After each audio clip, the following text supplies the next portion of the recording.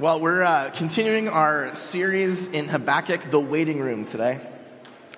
Last week, we saw that there's times in life where we're just like, God, what is going on? And Habakkuk was living one of those times that the people of Jerusalem, the elites and the leaders, were oppressing and doing injustice to the little people, the regular folks. And Habakkuk yells out to God. He's like, well, God, what are you going to do about it? And crazy thing, God tells him, he's like, I have a plan. I'm going to bring the Babylonians in to sack Jerusalem, to bring violence to you. And Habakkuk's like, I don't like that plan. That's a bad plan. But Habakkuk even says, he's like, God, that plan it's unworthy of you. You're better than that. And that's why a lot of people think, in the Christian tradition, a lot of people have been upset by this book. They think it's like a little bit impertinent for the prophet to talk that way to God. But the point is that, yeah, you can talk that way to God. You can be honest with God. And we talked about it in our own lives. I mean, we all, at some point or another, end up in the waiting room, literally and figuratively. Many of you have been in the waiting room. You're sitting there waiting to find out what's going to happen to someone that you love. And then there's other times where the circumstances of life are just messed up. And the things that we think should be happening aren't. And we cry out and we're like, God, help! And it doesn't seem like God's doing anything to help. And so we have a question, how do we survive? How do we live through the waiting room? And so today we're going to get some pretty practical tips about what to do. God's going to tell Habakkuk a few things. Habakkuk is going to tell God a few things. And in the end, we're going to have some really solid practical ways of making it through when things don't look right. And so here's Habakkuk. He tells God this. He says, I will take my post. I will position myself on the fortress. I'll keep watch to see what the Lord says to me and how he will respond to my complaint. So he's not literally going to do this. It's an image, right? He's not literally going to go up on a post and be like, God, talk to me. Or, God, what do you have to say after all the things I've said to you? Instead, he's taking the image of what it was like in the ancient world. In the ancient world, if you wanted to have safety, you had to have, high posts. That's where you could look out and you could see if any enemies were coming, if your reinforcements were arriving. That's what you had to do. You had to go up to a high place. One of my favorite places in the world, and I haven't been there in a long time, but it's amazing. It's the New York Bar and Grill in Tokyo. It's they call it New York Bar and Grill, and it's on the 52nd floor of the Tokyo Hyatt Hotel. And if you saw that movie way back in the day, Lost in Translation with Bill Murray, there's a scene that takes place in this bar and grill. And I love it because of the view. I have a shot here of what it looks like when you're in the New York Baru and Grill at the Tokyo Hyatt. You may not know this, but the population of California is approximately 39 million people. All right, that's how many people are in the largest state in the union. What you might not know also is that the population of Tokyo Metro is 37 million people. It's the most populated, densely populated place on Earth. And in order to make it possible to live there, and this is what happens when you go up to the New York Bar and Grill and you look out the windows, you realize that you cannot see the end of buildings. No matter which side, and it's on four sides, and there's windows, glass everywhere, wherever you go, you cannot see the end of city. This is totally unlike anything that we in America can even experience. You go to LA, you go to New York, you go to Chicago, you get up in those high rises and you look out, you see the end. You see where nature comes back, the suburbs. Nope. Not in Tokyo. And I love it because when you're there and you're looking out and you're seeing just the enormity of humanity, it becomes really easy to put things in perspective. When you're looking out at 37 million people, you realize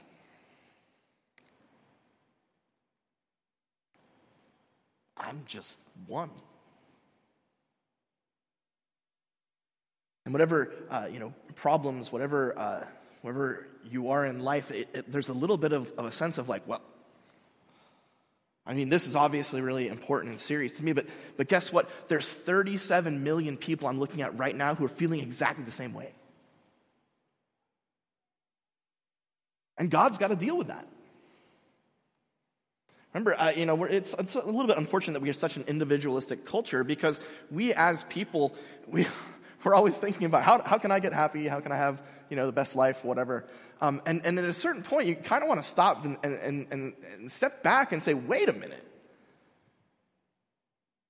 God's juggling, my needs, my concerns.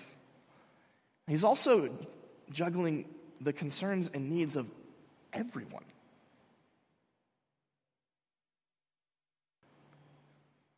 And there's a sense in which getting up in that higher place and looking out shows us that our waiting room is real, but it's not the only one. That's the first thing in your note sheets. Surviving the waiting room requires a higher perspective. I don't doubt, I know that some of the things that you guys are going through are awful. I really do. I know it. But there's a way that we can get above and we can look out and we can see that God's got a lot going on. And not only that, but for us, for Christians, the higher perspective goes beyond this life, right? Habakkuk is sitting there and Habakkuk's like, God, why are you going to destroy Jerusalem? That seems like a really bad plan to help your people. And God's like, Habakkuk, you don't have any idea what's happening. I'm juggling nations here, man. I have got so much on my plate. You don't have a security clearance high enough to even begin to understand what I'm up to. I'm giving you a sliver, a little piece. And in Habakkuk, if you're going to survive the waiting room, you're going to have to realize it's okay to be a part of something bigger than yourself. A much larger plot line is taking place. It's not just you and yours. It's everything that God has to do with salvation history from the beginning to the end. And so for Habakkuk, he's not going to probably live to see the end. And certainly not the exilic generation. There's plenty of places in Scripture where people are asked to live in a way where they never see the good times. They have to trust and have faith that they're a part of something that's bigger and will. And so that for those of us in the waiting room, that brings up a couple of questions. The first is, where do you go? Do you have a spot where you can reset, where you can start to see the bigger picture? And I do think this takes some actual movement. I think we have to get out of our routines, get out of the grind in order to begin to reset. I'm really bad at this. I part of it is I'm not a huge fan of nature, so I don't like going where there's not air conditioning. But wherever you are and whoever you are, you're going to have to say, when I'm in the middle of it, when I'm in the waiting room, and I'm not sure what's going to happen, and I don't like God's plan, I need to get to a place where I can see the bigger picture, where I can stop, where I can breathe, and see what's actually happening. You need to have that. The second question, do you have a resurrected perspective? And this is super important. This is super critical. Because Habakkuk didn't. He didn't know that there was going to be a resurrection. He was able to find meaning and purpose in being a part of God's people and plan. And we can do that too. But we also have to remember this isn't the end. As Doug was saying and as we were singing, resurrection is real. It's happening. It's coming. This life is not the end. And as a result, we have to be able to have that bigger picture of saying, hey, even though it's bad right now, and even though I might not see the end of it, everything that dies someday comes back. It's Bruce Springsteen. Atlantic City, nobody? Everything that dies, baby, that's a fact. Maybe everything that dies someday comes back. Nothing. Okay, terrible. All right, let's go back to the text. Let's go back to the text. Fine. We'll listen to the Bible instead. It's great. How is the Lord going to respond to the complaint? The Lord answered Habakkuk and said, write a vision, make it plain upon a tablet so that a runner can read it. That means Habakkuk's going to make a lot of copies of the vision that God's giving him. And then people, like pages, will take them to the cities and the communities of Israel to tell what God's up to. And God says this, there is still a vision for the appointed time. It testifies to the end. It does not deceive. If it delays, wait for it. A literal translation there would be like, if it dawdles. That's kind of the Hebrew feels more like that. If it dawdles, wait for it. It is surely coming. It will not be late. Which is if you look at this, it sounds like God's like contradicting himself, right? He's like, hey, it's coming. It's going to be here fast. But if it's not, if it delays, if it dawdles a little bit, wait for it. If you're having a hard time back, know that it's coming. But if it feels like it's not coming fast enough, focus on the end of the vision. Focus on what comes at the end. There's a reason that God says this. God actually knows what it's like to be human. And God knows that time for us is a very strange thing.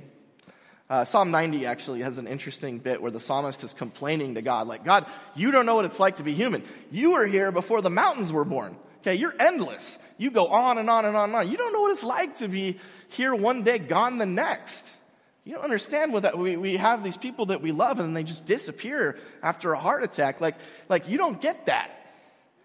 Well, God does actually get that, and God will really get that when God incarnates in the person of Jesus the Messiah. But God does understand that time's weird for us. I remember about 10 years ago, I think, maybe even longer, it's hard to remember, but we used to do this thing where during the summer, on Sunday nights, we would go to Capo Beach, hole in the fence, and have like a barbecue and hang out. It was super cool. It was called Beach Nights. The problem is that Capo Beach, hole in the wall, was being destroyed by the waves over time. And I don't know if you've been there recently, but it's like there's no way you could do anything there. I think they even got rid of the basketball court because basically the oceans was just doing a shore break that was just massive, and it kept eroding the beach. They put rocks in it, but eventually it fell apart. Near the end of our time there, I remember one Sunday evening, it's getting dark, and it's crazy. There's this little girl, Marley, and she's like playing in the ocean, playing in the waves. She's like maybe 4, 3, something like that. But she loves it, the waves, but the waves start getting big. And so she's kind of backed up a little bit. But then they get small again, and so she runs into the water. And I will never forget this. This monster wave comes. It's like in slow motion. This monster wave comes, and it's like I can see her like disappearing into the water. This girl can't swim. She has no floaties on, and the water is swallowing her. At the same time, literally about halfway through the moment where she's being swallowed, Janelle Carson is she here? Janelle, you should hear this because you're a hero. Janelle Carson was carrying one of her children. She dropped her child. And I can see the child like slowly floating down to the beach. And before the child even hit the ground, she's got like 8, so I don't know which one it was. It's hard to remember. But she began to run full tilt into the water. As she's running, the wave sucks back into the ocean. Marley's gone. She's running. Now it's the whitewash after. She dives in. Beat.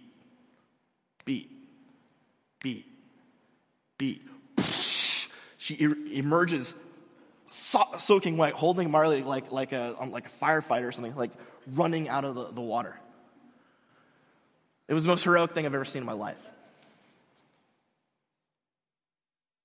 What's crazy is I remember it taking about a year to happen. It took forever. But in real life, it actually took about probably 5 to 10 seconds. That's how long it was. But there's this interesting fact about human beings where primarily the amygdala in our brains, when it's flooded with oxygen, and this usually happens in emergency situations, time seems to slow down.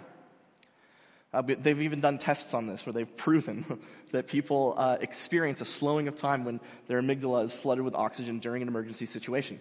The opposite also is true. When nothing's happening, when you're in the waiting room,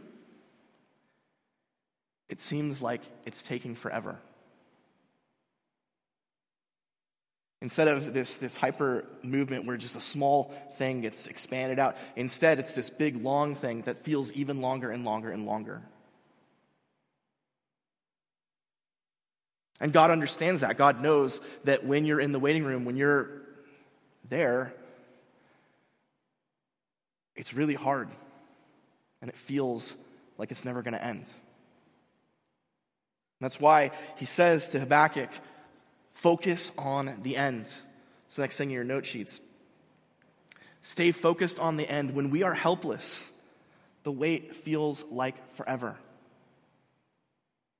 Because that's really the problem, right? The waiting room. The problem with the waiting room is that you can't do anything. You know, if Corson cries all night, Kira, there's nothing you can do. And that feeling of helplessness, of being unable, that's when it starts to stretch.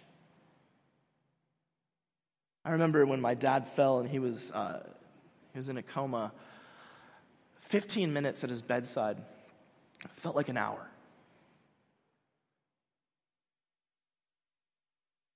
If we're going to survive the waiting room, we have to have that higher perspective. And the higher perspective, we have to look at the end. We have to look at what's going to happen ultimately. Now, it's true, we don't know what our personal circumstances are going to be. We don't know, who's going to live, who's going to die. We don't know whether or not that deal is going to come through and save the family finances. We don't know. We don't know if our kids are going to grow up to be the people we want them to be or if they're going to rebel. We don't know. But we do know this. The end is set. And when we look at that, the waiting room is tolerable. And that brings up a couple of questions.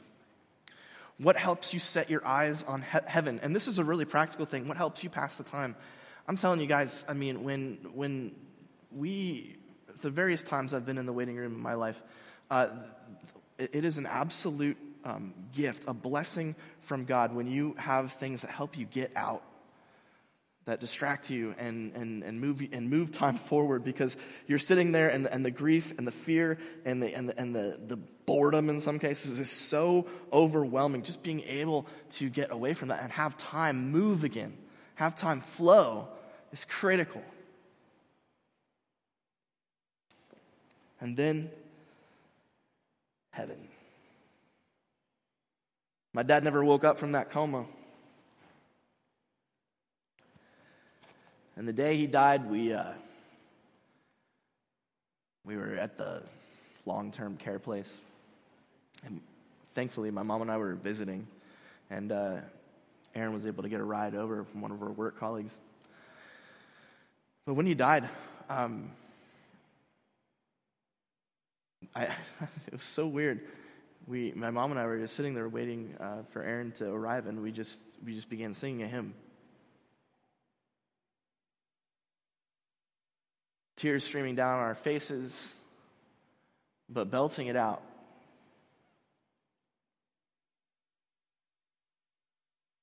Because, man, it sucked to know that he was gone. But by the name and the power of the Lord Jesus Christ, it was good to know he's coming back.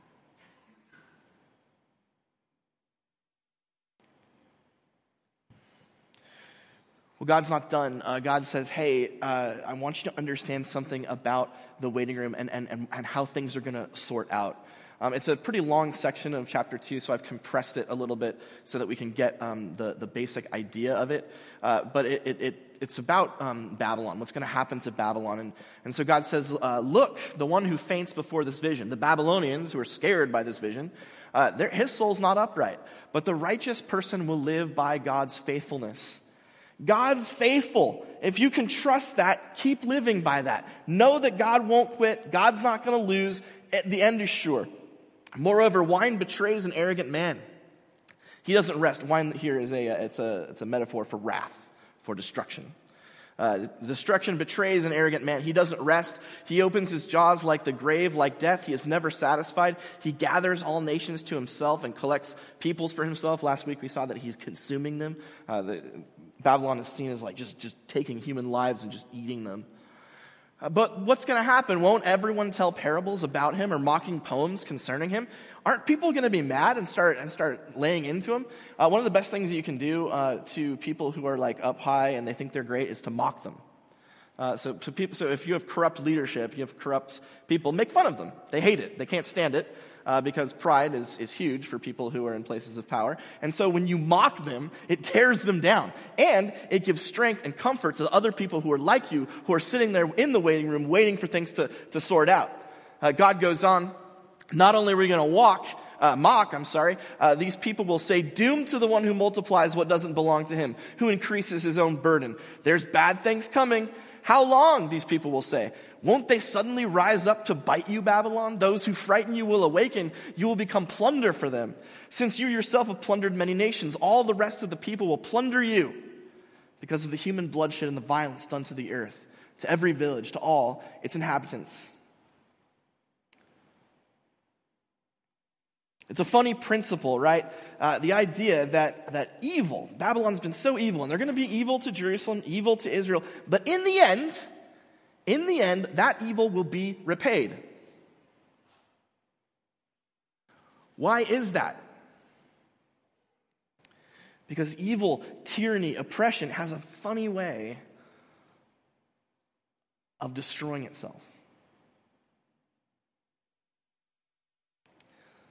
In fact, I think John had to, our drummer, John, I think he had to go, his car broke down on the way here, so he's not here, but he's a member of a band called the Union of Sinners and Saints. They just released an album, and the lead singer of that band is John from one of my favorite Christian rock bands growing up, Petra. You guys remember Petra? Okay. So one of my all-time favorite songs, the first song I loved from Petra, 1987 release, "This Means War." And the song is about the devil, the enemy. And it's about how the enemy, it climaxes really when the enemy thinks that the enemy has won. What did the enemy do to win? He finally got Jesus right where he wanted him, and he killed him. The enemy has been working to sabotage God his entire existence, practically. And finally, when God makes the foolish move of bringing Jesus to us, bringing God in incarnate form to us, the devil's like, "Yes, now I have my opportunity." And he gets the powers of Israel, the powers of Rome together, and they collaborate and they murder the Son of God. And in this song, "This Means War," it's all about the exaltation. But then something happens. Resurrection. An unwelcome guest arrives in the domain of the enemy. Think about it. Think about this. If the enemy had not murdered Jesus, no forgiveness of sins, no conquering of death, no eternal life. It was the enemy, Satan, who destroyed himself. He had humanity locked in. He had us enslaved, destroyed, oppressed. And then he goes to the next level. He's like, "I'm going to keep killing. And now I'm going to get you, God." Evil has a way of destroying itself.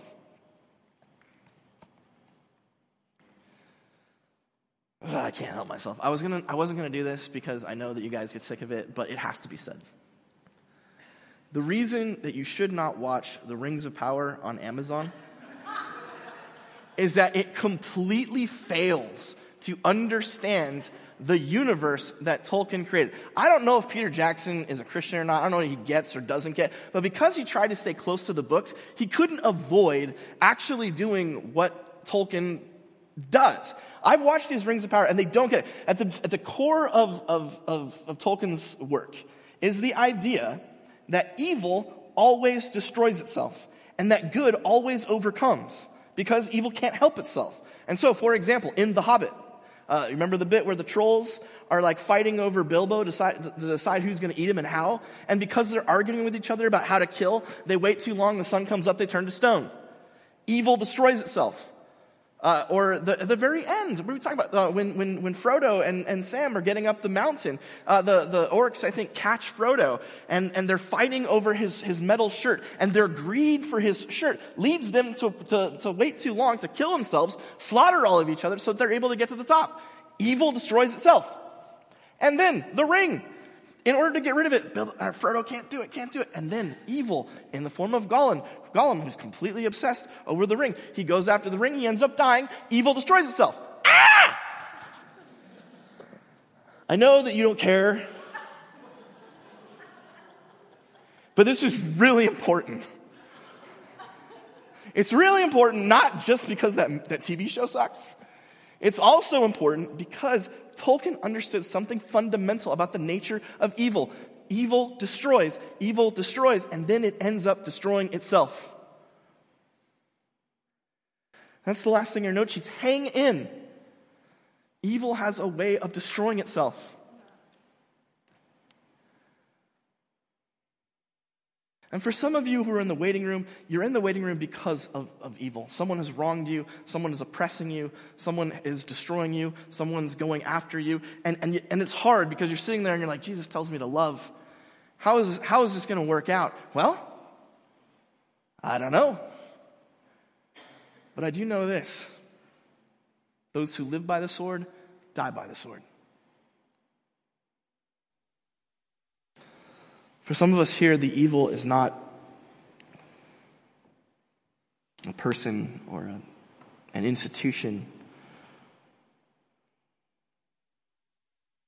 For some of us, the thing that's destroying us, it's keeping us in the waiting room, is sometimes it's our own heart. Maybe it's metastasized cancer. And for us who are in that boat, it might not be a lot of comfort to know that evil is destroying itself. In fact, that might be really scary.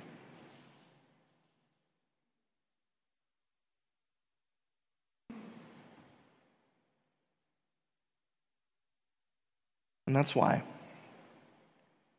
come what may, it's resurrection we hold on to. Because everything that dies someday comes back. And no matter what happens in the next week or month or year or 10 years or 20 years, the end is set. Injustice will be overthrown. It will destroy itself. Cancer will be cured and healed. Our bodies will be made right. Our hearts that are so stubborn and hard are going to be broken in love. It's happening. Nobody can stop it because the God of the universe is affecting it. So hang in. You're going to win. Let's pray.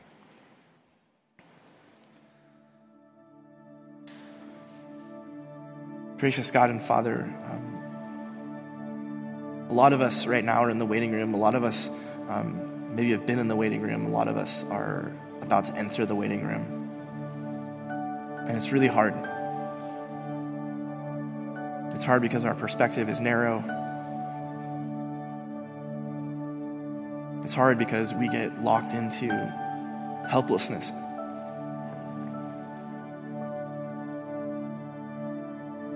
But God, encourage our hearts to know that whatever happens, everything that dies someday comes back.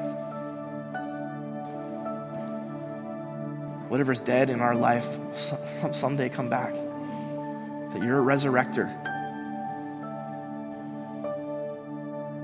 That that you don't quit on us. And it's your faithfulness we depend on. That's how we live. Grant us that higher perspective to see how big what you're doing is. Grant us that resurrection perspective to know that it's not over. And affirm in our hearts that all the evil will end up eating itself. That you will rise victorious again. Jesus, we follow you, the one who showed us how to suffer, how to be in the waiting room. And Holy Spirit, we beckon you to bring new life, that we can rise out of the graves that we're in. In your name, Jesus, we pray. Amen.